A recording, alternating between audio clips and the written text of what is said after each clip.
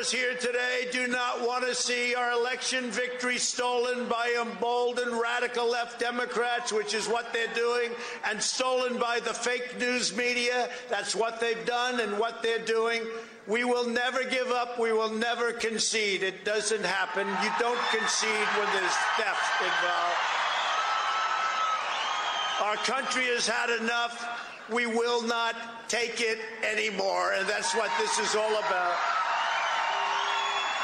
Now, those are the words of President Trump at the rally yesterday in Washington, D.C., and those are the kinds of words that we're hearing that, well, that's what led to the violence. Let us break this down bit by bit and piece by piece.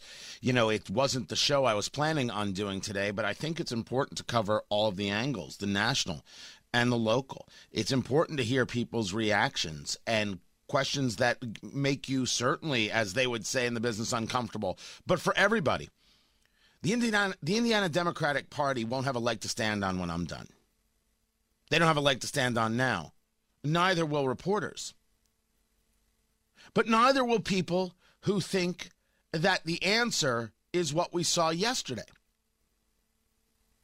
Because as I have warned, or maybe stated, maybe not warning, maybe I'm not a guy who does warnings. Tony Katz, 93 WIBC, good morning.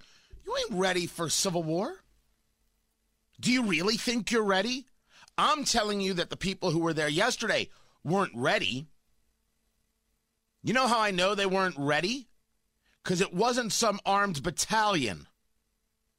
It was a guy dressed up like a freaking Viking.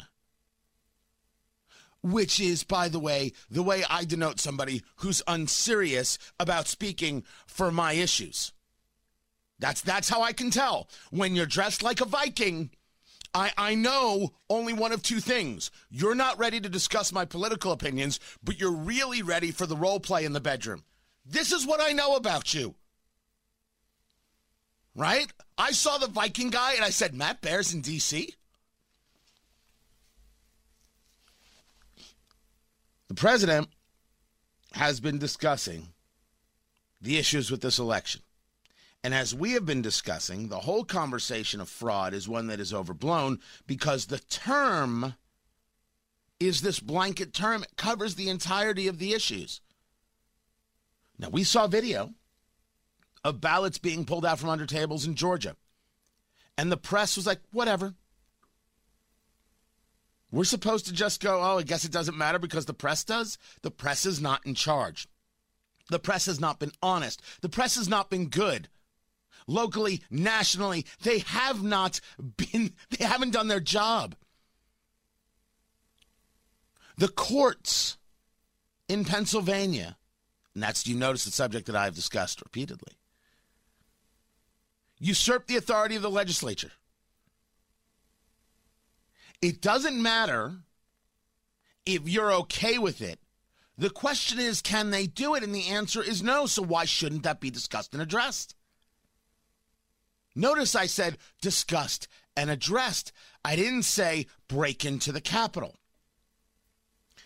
The president gives his speech, runs over an hour. I actually shared it yesterday to the extent that I could on the midday show. And then people walk to the Capitol. We've seen this before, totally fine. And then you start seeing people pushing against Capitol Police. I'll tell you, that's weird. And it's weird because our guys don't do that. The political right are not the ones who attack police. They're just not. So it was very strange. And I wanted to know who these people were. Who is doing this? You're gonna bust out windows and break into the Capitol, and then you're gonna grab fire extinguishers and basically shoot them off. Then you're gonna get to the well of the Senate. You're gonna hang from the balconies.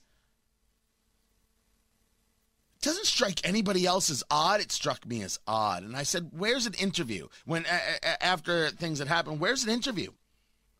I got reporters on TV clutching their pearls. Has anyone done an interview with those who entered the Capitol? Actual Trump supporters, BLM or Antifa people, others? This is what I asked on Twitter. Who are these people? America needs to know, reporter class. Stop clutching your pearls and get us answers. Oh, I got told that I'm disgusting. Well, Megan, you should really apologize for that. I mean, really. My question was fine. I wanted answers so I could understand. Andy No, NGO is how you spell his last name, who has infiltrated Black Lives Matter and Antifa events, has done the reporting, has had concrete milkshakes thrown on him, has been attacked. He happens to be in London. He watched the footage. He said, this does not seem like anything Antifa or Black Lives Matter does, because those people are incompetent. They just do random destruction. I don't know, how did this even happen? That's his take. You look at other people and they're like, oh, no, here's a photo, and this guy was at this event, and this is a Black Lives Matter event, and this guy was over here, and this is an Antifa thing. Then you've got people who were there. And like, Trump supporters were just lovely. And here's my take. There were a lot of Trump supporters who were just lovely. And then some people came for the fight. A lot of people show up to a Black Lives Matter event just lovely. And some people they want to destroy. Isn't that the argument? We make a distinction between the protester and the rioter? Or do we not do that anymore? Let us start cutting into the hypocrisy. Notice I am not condoning the rioting. Now, you can call it anything that you want. For the sake of this conversation, I'll be referring to it as rioting. So you get to this place where Capitol Police meet the protesters, if you want to call them that, at this juncture. And next thing you know, some of the protesters are pushing on the fencing, pushing back on Capitol Police, and one Capitol Police officer, a woman, if I saw the video right, falls, hits her head on the stairs behind her. At that moment, I asked the following question. What was the plan of the Capitol Police? Now, you could say, hey, it's still outside the Capitol, and you've got a position you can move to, and you've got a crowd, and you were never, ever prepared for this. Well, I don't like the fact that we just did basically a dry run of how weak the Capitol Police are in case any other group decides to come a-walking. I am more bothered by the response of the Capitol Police than I can begin to explain. So how did this happen? You had the Trump event. You had the conversations about the election leading up to this event. You had this march to the Capitol. And then you had people say, hey, we're just going to break down the barriers. And then we're going to get to the Capitol. And then not only just going to be there, we're going to try and break in. And they were breaking in while Congress was still in session, going through the Electoral College vote and the challenges that were taking place. They got evacuated from the floor. A lot of elected officials I'm not happy with. I don't want them evacuated from the floor in the United States. I don't want that. I'll end where I started. You really think this is what civil war is? You really think that this is the answer? Far from it. Far from it.